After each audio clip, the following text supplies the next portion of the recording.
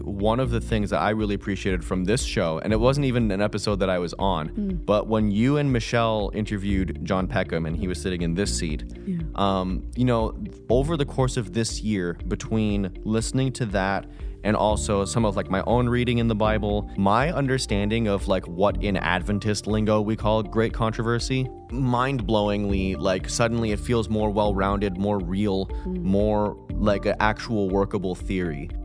Well, welcome back to Advent Next, a theological podcast curated for curious faith discussions.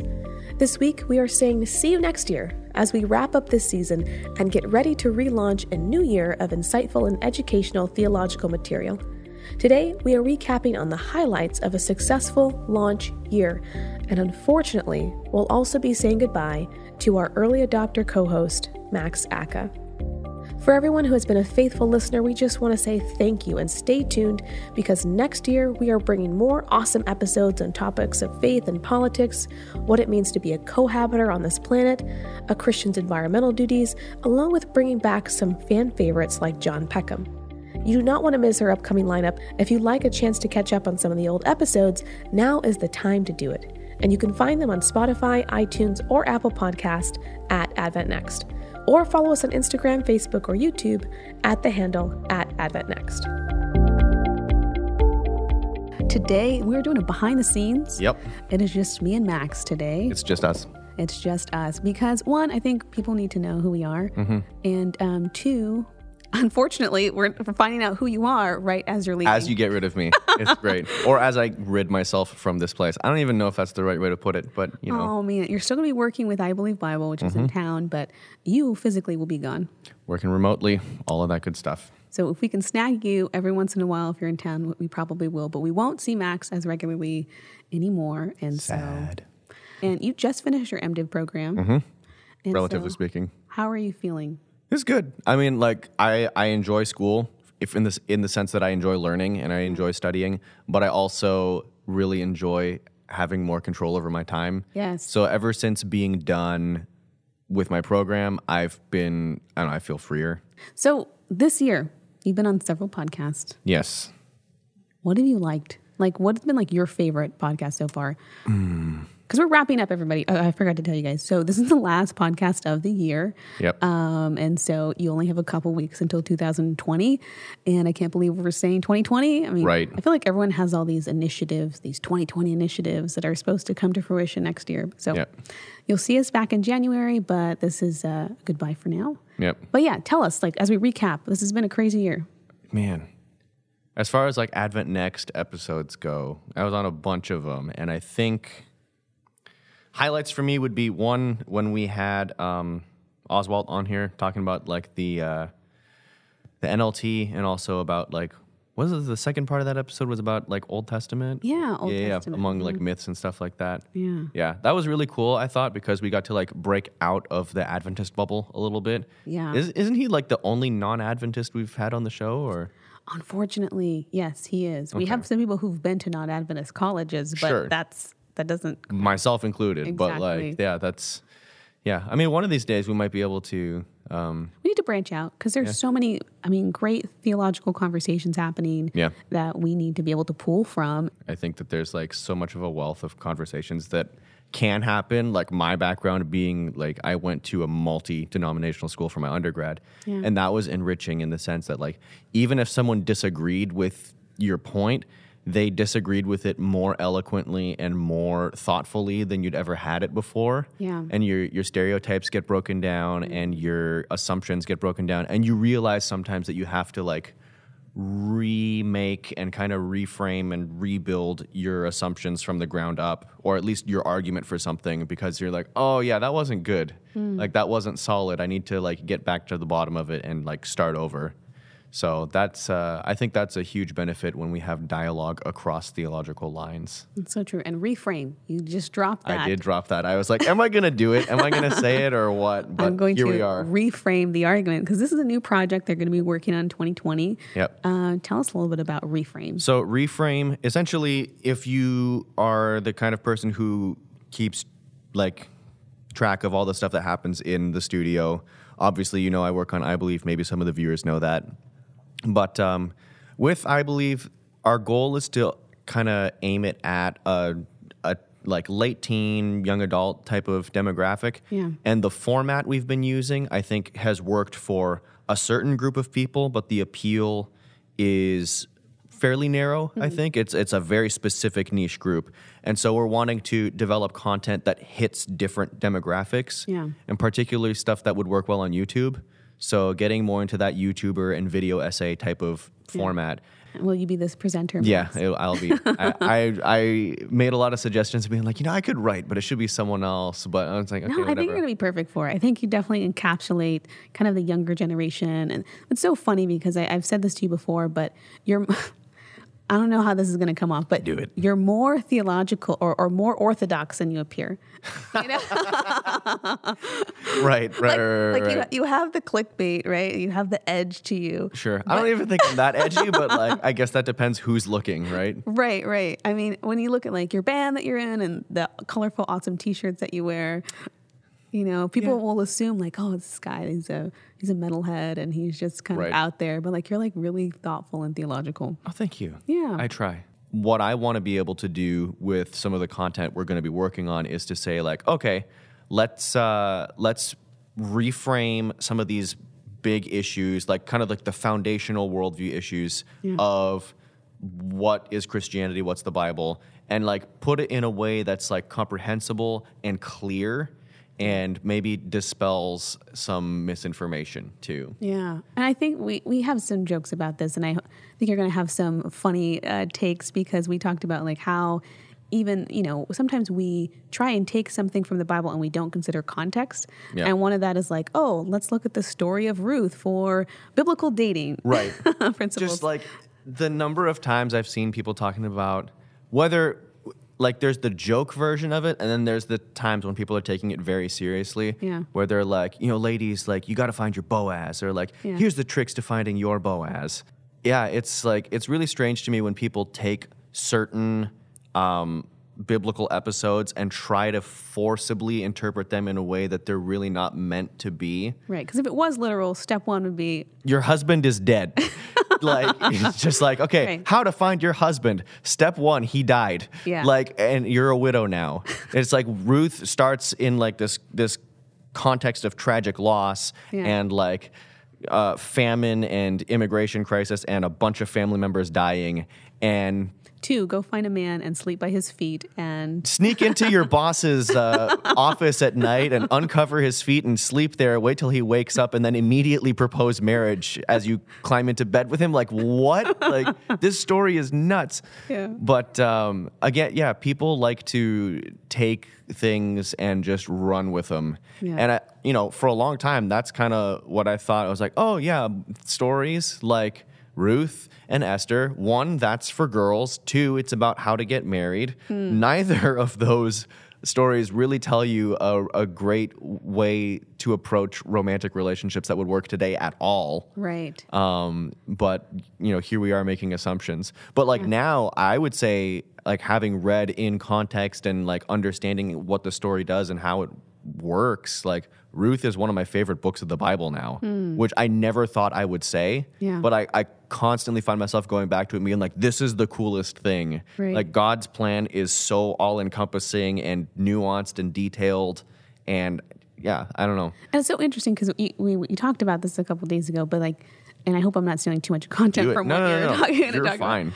But the context of Ruth is that they're during the time of Judges where everyone did what was right in their own eyes. Mm-hmm. And so we're seeing kind of like this, subjective kind of form of morality that's happening there. What's it called?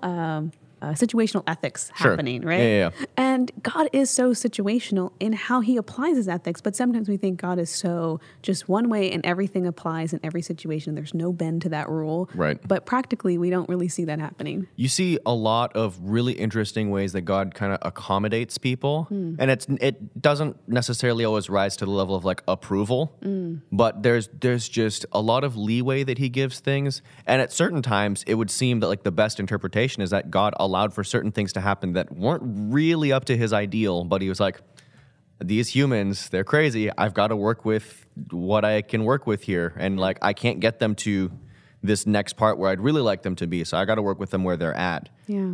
And I think the more nuanced way of approaching the Bible is more relatable, is more human. It feels more like the lives we live today. It's like, oh, wait, like I go through this. Like I totally relate to can't find a job, or like this is the daily grind. I just got to like make sure my boss is happy, or like this, that, and the other thing. And it's like, oh, yeah. Family loyalty, all of that, national identity, all these issues, they're in there. And if we take a break from just allegorizing things arbitrarily, we might actually like get something. So find the principles behind it. It reminds me, so there is a podcast that has not been released. There's about 4 episodes. Okay.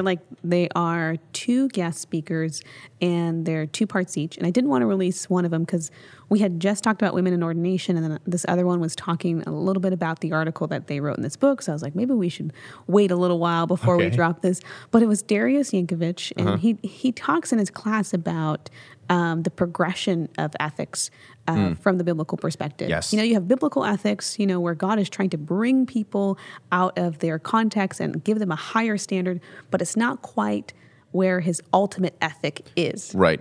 And so we see a lot of things in the Bible where it's like, okay, like to our standard and to our eyes today, we're like, wow, this was really backwards. But to them at that time, that was very progressive. Right.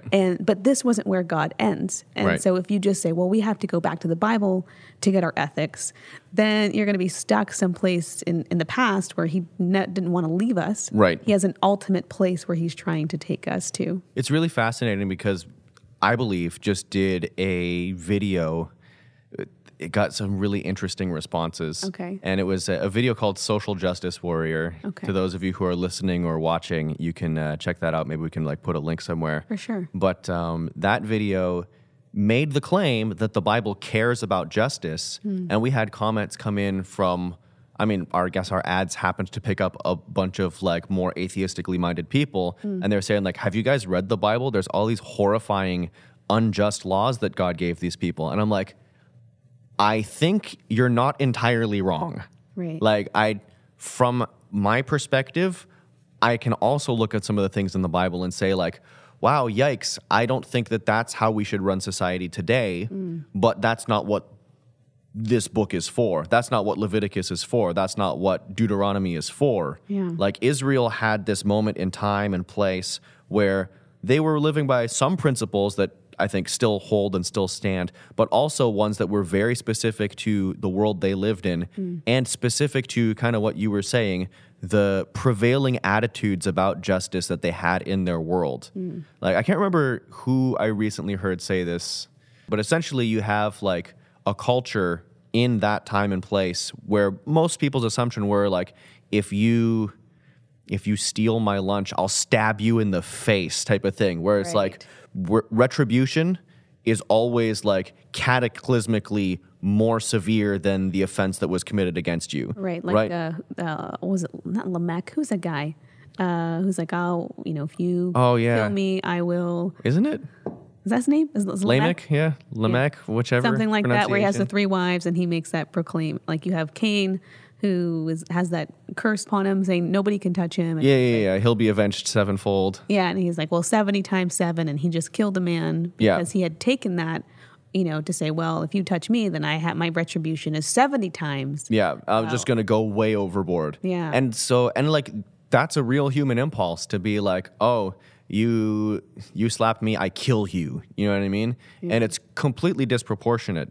So you get to the Old Testament and you get to a thing that's just like eye for eye, tooth for tooth. And you're like, oh, that sounds just like take vengeance whenever you want. When really it's God saying, you guys have this attitude that's just like so disproportionate and so out of whack. Yeah. Let's get to a place where we're like, okay, if you're taking vengeance, it's not my ideal. Vengeance isn't great. It's not the Jedi way. But, you should do what's proportionate to what was done for you and not more than that. And then by the time you get to Jesus, he's like, I know you heard eye for an eye, tooth for tooth, but I'm telling you, love your enemy. And so there's this progression throughout the biblical story where, there are things that like we shouldn't run society with today. There are laws there that like don't really apply, not just because like, oh, well, that's old, but because God was like, those laws were part of a journey that God was taking humanity on that involved growth and responsibility and like progression all of of understanding. that. Right. Yeah, absolutely. I love that example too, because if we take the Bible as a narrative for how God is growing our empathies and our sense of justice, and because what's interesting is that when we end up, in the 1,000-year millennium, it says we are to be judging. We're to be judges. Right. And so in order to be good judges, we have to understand how, what is just. And we have this entire narrative kind of showing like, well, how did eye for an eye and tooth for a tooth work out? Right. Is this something that I really want to follow? Or is there something that would be more humane, more have better results in the end, really get me to where I'm trying to go rather than just something so, I don't know, I would say brute, but like. Right. No, brute. Yeah. It's pretty rough. It's pretty brutal. But like we've talked about that so much, like framing the Bible that way, that people think, oh, so if I just open the Bible to any page, whatever I read is automatically what all the Christians around me think we should do right now. Right. And because of that, I think that there are so many people who have secular or agnostic or atheistic beliefs who really honestly probably should, because they're like, oh, if they think that these laws about like, like how to treat people in war or whatever, like if that's just what they actually think the world should be run like, then I'll pass on that. Yeah. And I think that that's probably a legitimate decision in many cases if that's kind of the framework they have for it. So And it hurts me to see like a wrong picture of God painted. Yeah. And I think that it's hard because sometimes the stuff that gets pushed to the surface are some of the more radical views and the more polarizing statements that happen, and you go, see, that's Christianity. There's whether it's Christianity extravagance and I'm buying these airplanes and I have all of this fame or whatever, or if it's just something that's very oppressive in its viewpoints, like that gets pushed to the forefront. We don't get the more nuanced picture of who God is in his face. Right. It's so strange because you never... Like, even I only recently really appreciated that part of Jesus's preaching in Matthew where he's literally like looking at flowers and he's just like, be like one of the, like God will make you like a flower and you'll be dressed so nicely. And he's just like looking at how pretty nature is and just being like, enjoy life and be happy and appreciate the good things that you have and trust God. And like, you don't ever see that Jesus like discussed among people, right? You see like the most polarizing and the most aggressive things that you can find in the Bible, and be like, oh, this is the main point. It's like, no, that's not the main point. Like that's a thing that happened. It's a thing that was said. It's not the end of the story, so to speak. But again, we've done so much to try to turn it into a textbook or like a reference, like this academic thing where you can just open any page and like the correct answer is there on your first read. Yeah. And it's like, no, you have to follow where the story takes you in order to understand it. And I think what I've appreciated this year, even just having some of the guests that have been on, is helping to understand like there is a place for having professionals expound the Bible. Right. And I think that we've gotten into the culture of like we can all read now and I think the ethic of Protestantism was for everyone to know God for themselves. Right. And we have access to the Bible, and I think that's fantastic. But there's also things that are hard to understand. Right. And even though the collective knowledge of everyone, I think, is good, it kind of brings everything up to a higher level. But there's still that place for professional exposition of the text where you're really considering context, you're really considering background, you're really looking at the language, and not everything is so surface. Right. Even though some things, if you are a plowboy, Right. You can understand all the fundamentals of what it means to make it to heaven. Thank you, Tyndale. Yes. Yeah. For example, I think one of the things that I really appreciated from this show, and it wasn't even an episode that I was on, but when you and Michelle interviewed John Peckham and he was sitting in this seat, over the course of this year, between listening to that and also some of like my own reading in the Bible and then like listening to the podcasts and videos that the Bible Project put out, my understanding of like what in Adventist lingo we call great controversy, but like cosmic conflict and the divine council and like the supernatural realm, angels, demons, all of that stuff, to me, like I always at least mentally assented to the idea of like, I guess I believe in that. And to I think to a very real extent, like I believe in the supernatural, and I think I've had some encounters here and there with like the worse side of it. Yeah. But like it was all very cartoonish in my head. You know, it was a little silly. Yeah. It was a little on the caricature side. Right. And now understanding the things I do and having read the things, especially I was missing a lot of the Old Testament part of it and not really knowing what to do with Ezekiel 28 and Isaiah 14. And I'd not ever taken seriously Psalm 82. And like all of these things, mind-blowingly, like suddenly it feels more well-rounded, more real, more like an actual workable theory. Whereas before, I, kind of secretly inside of me, I was kind of like, Adventists, we have this whole great controversy thing, and it's a nice way to put it, but I kind of feel like we're forcing it sometimes. And now when I look at it, I'm just like, oh my goodness, this is like such a huge part of what's going on in the biblical story. Wow. And so, that's like, ongoing learning, and just, it's not even like, because I knew about all of those, except for Psalm 82, I knew about like all the big passages we would use, Job, like the first 3 chapters of that, and Ephesians and whatever. But like, it had never crystallized and like come together in a way where like the lights just came on. And I think that that's the incredible thing with context, is if you just get like the right information, the right little pieces that fit everything together, all of a sudden, like the text comes alive. All of a sudden you can like read into it and see like, oh, here's where I fit. Yeah. And for me to be at a place where like I've got my master's of divinity now, whatever that's supposed to mean. Right. And for me to still be in this place where I'm just like, words are jumping off the page and blowing my mind in ways that I thought I was supposed to be familiar with already. Yeah. And yet like the learning process just goes on and on and on. One thing I loved about the episode we did with Peckham is the part about prayer, because a lot of times I think that's been one of my ongoing things with the Lord, which has been like, you know what I'm thinking, you know how I'm feeling, you know what I need. Right. Why am I having to pray about this to you? Right. Like what is the purpose of prayer in that sense? But to really understand that in the context of the great controversy, that we are in a place where, legally, God has the right to act because of prayer. It says, if my people call upon me, I will answer them. Right. But that there might be some legal, I'm going to say legal clauses that keep him from being able to intervene because Satan is the prince of this world. Right. And so God has to act within the bounds of what is lawful. I mean, everything he does is so lawful. He's a God of order. He's a God of law. And like this prayer is like a loophole.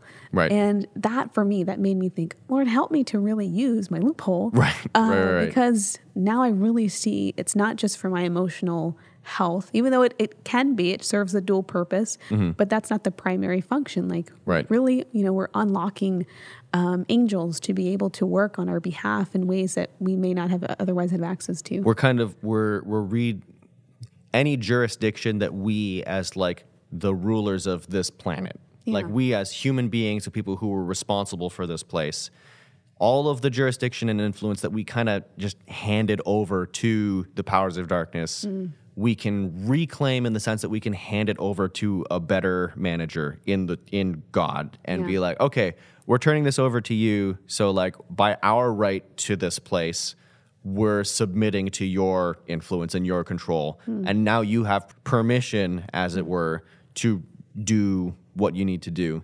His whole plan from the beginning is, well, my ideal is for humans to claim responsibility for this world. Right. So it's now not just, why does God not stop all these bad things from happening? It's like, well, he's trying to put the project back in our hands. Yeah. And so he's not like, we don't learn to ride the bike if he just pushes it the whole time. At some point, he has to kind of take his hands off. Right. And that's not because he lacks power or he lacks control or wisdom or anything, but because he actually wants to. Yeah. And so it is not an infringement on his will or his control, because he's like, no, I'm trying to get you to ride the bike or run the planet in this case. And the fact that he consults other divine beings within his council. You know, kind of we know from the Bible that theoretically Moses and Enoch and Elijah are supposed to be up there, and some other maybe 24 elders that were risen when Christ resurrected. And it's like that he is in council with people, and that he is also, like you said, in those spheres delegating authority. What do you think we should do? Right.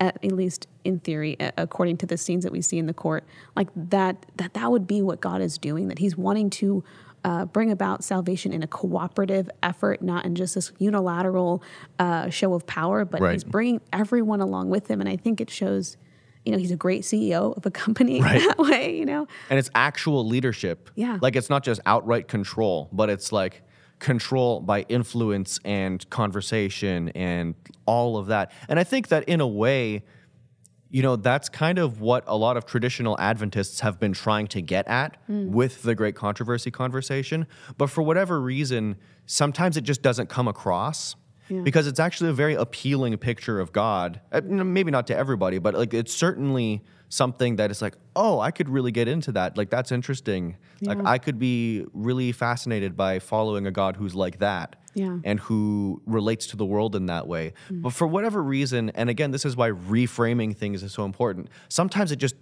doesn't come across clearly. Yeah. I keep harping on this thing, but man, Psalm 82, it just keeps blowing my mind every time I look at it. It says, like, God, it uses the divine name, I'm pretty sure, but like God sits in the divine council and he renders judgment among the gods, among the Elohim. And this was actually that same post we did on I Believe recently, the social justice one. Okay. In our like study questions that I wrote for it, I did this whole thing on like the supernatural realm and angels and demons and the cosmic conflict. And one of the questions I asked was kind of just like, who in Psalm 82 does God blame for injustice in the world? Because he points to all of the other, like the lesser spiritual beings, and he says to them, like, how long are you going to hand down like unjust decisions to these humans, essentially? Yeah. Like, how long are you going to like oppress the weak and the hungry and all of that? And he's like, oh, he's like resting the responsibility for this stuff squarely on their shoulders. And like, oh yeah, so that whole free will defense and all of that, it wasn't just pie in the sky, but it's like it's there in the text. Yeah. And at the end of it, you know, I think it concludes, it's like, arise, O Lord, and judge the earth, for you shall inherit the nations. This idea that like, well, what do you mean inherit? Like, weren't they already his? In a sense, but their jurisdiction had been turned over to other powers. And so when God rises up to judge the earth, God inherits, like he gets them all back. Right. And all of our hyperbolic language about God ruling over everything is something that has become true because of what Jesus did in conquering the powers. In Colossians 2, it talks about how he like puts the powers to public shame when he's crucified because he triumphs over them in the cross. And you're just like, oh, wow, like there's so much drama unfolding in this. Like, and to be able to be a God of everything, like of all the nations, and for his constituents to concede to that, like for us to be able to see God as a worthy, good, just ruler, he has to go through this entire process of letting things play out so that when he does inherit the nations, because when we think about a nation conquering another nation, immediately we think, oh, this is unjust. Who is this tyrannical power who's coming in to just kind of, colonize? Right. But for God to say, no, I'm going to bring you through a process that when this does happen, you see that, no, I really am just. I really am for the betterment of the nations. Yep. I really am here for everyone's good. It's not selfish. Right. And that it would be worse if this didn't happen. Right. And I love that he just takes everyone through this collective, and that he allows bad decisions to be made sometimes because he needs everyone to see, both sides. To say, what's it like when, other powers are in rulership? What is it like when I'm in rulership? Right. And you have that experiential knowledge of like, okay, actually, when God's on the throne, it's much better. Yeah. Yeah. Definitely. The fact, I like that comparison of like when a nation comes and takes over. Yeah. It's like normally this horrible thing. And then God, in the person of Jesus, steps in and is like, hi, I'm here to establish my kingdom here. And my way of doing it is I'm going to let you guys kill me. And it's just like this total reversal of what you'd expect from like the worldly pattern of how humans relate to each other. Right. Which is always this like power over each other and like and violence and abuse and so on. Yeah. And God steps in and he's like, let me show you like the pinnacle of who I am, which is to like end that cycle and establish a kingdom that's based on something that's completely opposite of that. Wow. Yeah. And so like, again, for me, like this kind of conversation can happen. I think we have conversations like this pretty often in here. And I don't think that a lot of people in church and Sabbath school and whatever get to have that experience of the Bible coming alive and being like, yo, it's like speaking to my life, like and I can see myself as part of the continuation of this story.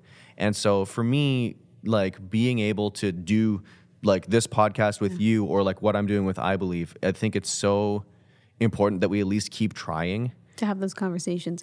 Because it's so difficult even amongst your friends, you know, like if you don't have a friendship group that's used to talking about these things, how do you even open up the platform to say, so let's talk about the great controversy, guys? Or like in a way that is organic and that really kind of meets that spiritual need to really kind of, for each person to work through these things in their own mind and talk about them out loud. Yeah. It's pretty special. And like Bible study can be super awkward sometimes. Like it can straight up just be weird. Yeah, that's true. And you have to be patient with the weird ideas that sometimes come through. Yes, definitely. And so that's always, you know, test your patience a little bit. Yeah, by a lot sometimes. But I mean, I guess that's part of the journey too, right? Right. And that's where like the humility part comes in. Because I know for me, like there are certain issues where like if I see someone like as I would see it get it wrong, I can get heated. Right. But like, you know, you have to have room. And like, I think there's certain instances where it's just like, you know, maybe something is harmful,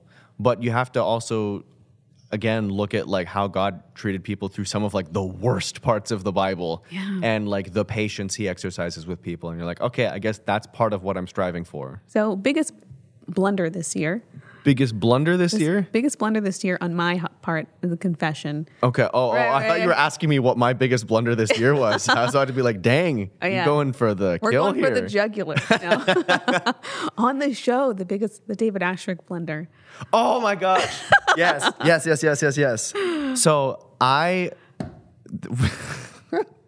So I think that was maybe one of my favorite episodes that we've done. I didn't even ever finish fully answering that question at the start of the episode. No, we didn't. Okay. NLT interview was really great. Yeah. Obviously, I liked watching the one you and Michelle did with Peckham. Yeah. I'm going to say also I really liked Dr. Kaiser's thing because anything that's like got to do with like the Trinitarianism, like I'm fascinated by that. And you stuff. really carried that conversation. Thank you so much. Thanks for letting me. I was like, man, I'm gonna usurp Kendra for a second. Please, I know I needed you because I was like, man, okay, Max, say something. But that David Ashrick interview, first of all, it was a good couple of episodes. So. I blundered. So for those of you who are listening to this or watching this, what you might not know, and this is the most like behind the scenes-y that this is probably going to get, but essentially we record these in like half-hour segments, and so we recorded a whole half-hour-ish, maybe more than that session, and then we went to go check the cameras, or Kendra went to go check the cameras, and she's like, so guys, we weren't recording at all. And so I'm just like, bruh, that's nuts. And I'm sitting here thinking like, okay, so what we're going to do is we're going to shoot the second episode like we would have and just make sure we're actually recording. And then we're going to shoot essentially a third one that's going to be something completely different that we weren't expecting. It's a shame that first conversation is just like lost in the ether.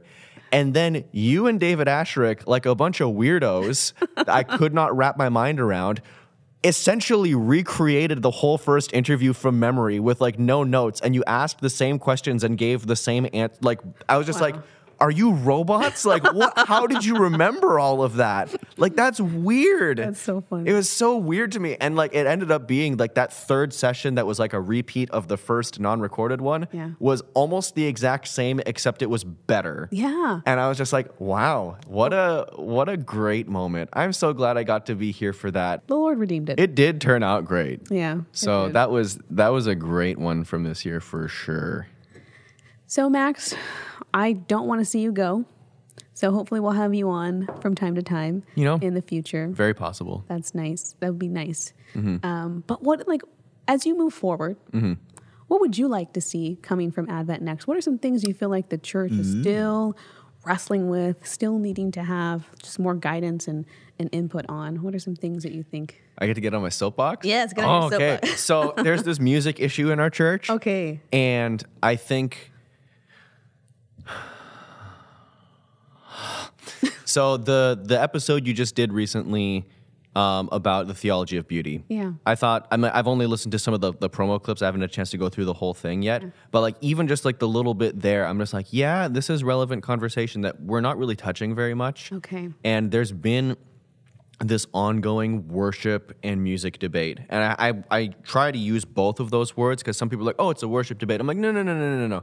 It's not just about corporate worship. It's not just about like, what are the songs we sing when we get together, or how do we structure worship, or any of that. Yeah. But it's also, I want to be able to control what everyone is listening to on their own time when they go home, and I want to create a worldview that brackets certain things out and defines other things in as acceptable.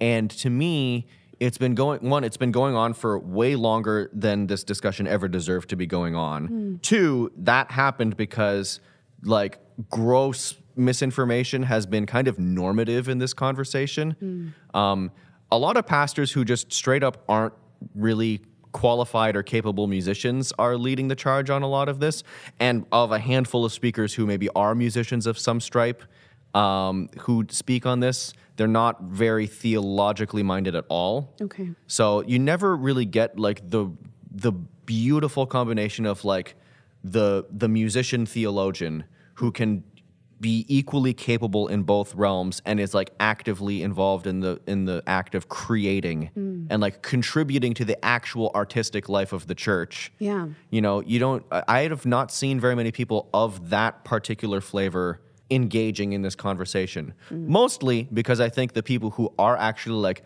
capable musicians, the people who are really creative and musically minded are too busy being a creative and like making music happen on a week-to-week basis or on an album-to-album basis to be involved in like squabbles, which is what it comes down to. Reading Dr. Lillian Ducan's book, In Tune with God, it was, I would say, pretty good. It was helpful in many respects. It did some dispelling of certain popular myths, but it's already like, you know, there's one chapter that has like an excursus on rock music, and I was like, Yeah. I guess that leaves it to someone else to do the excursus on vaporwave or djent or trap step or like dubstep or like chill wave or like modern alternative R&B. Like the conversation has moved on so far, Right. and like, you know, the influence of hip hop within gospel music, like the conversation is never ending, and I don't think people are keeping up with it in a way that is competent. And so, you know, obviously, I have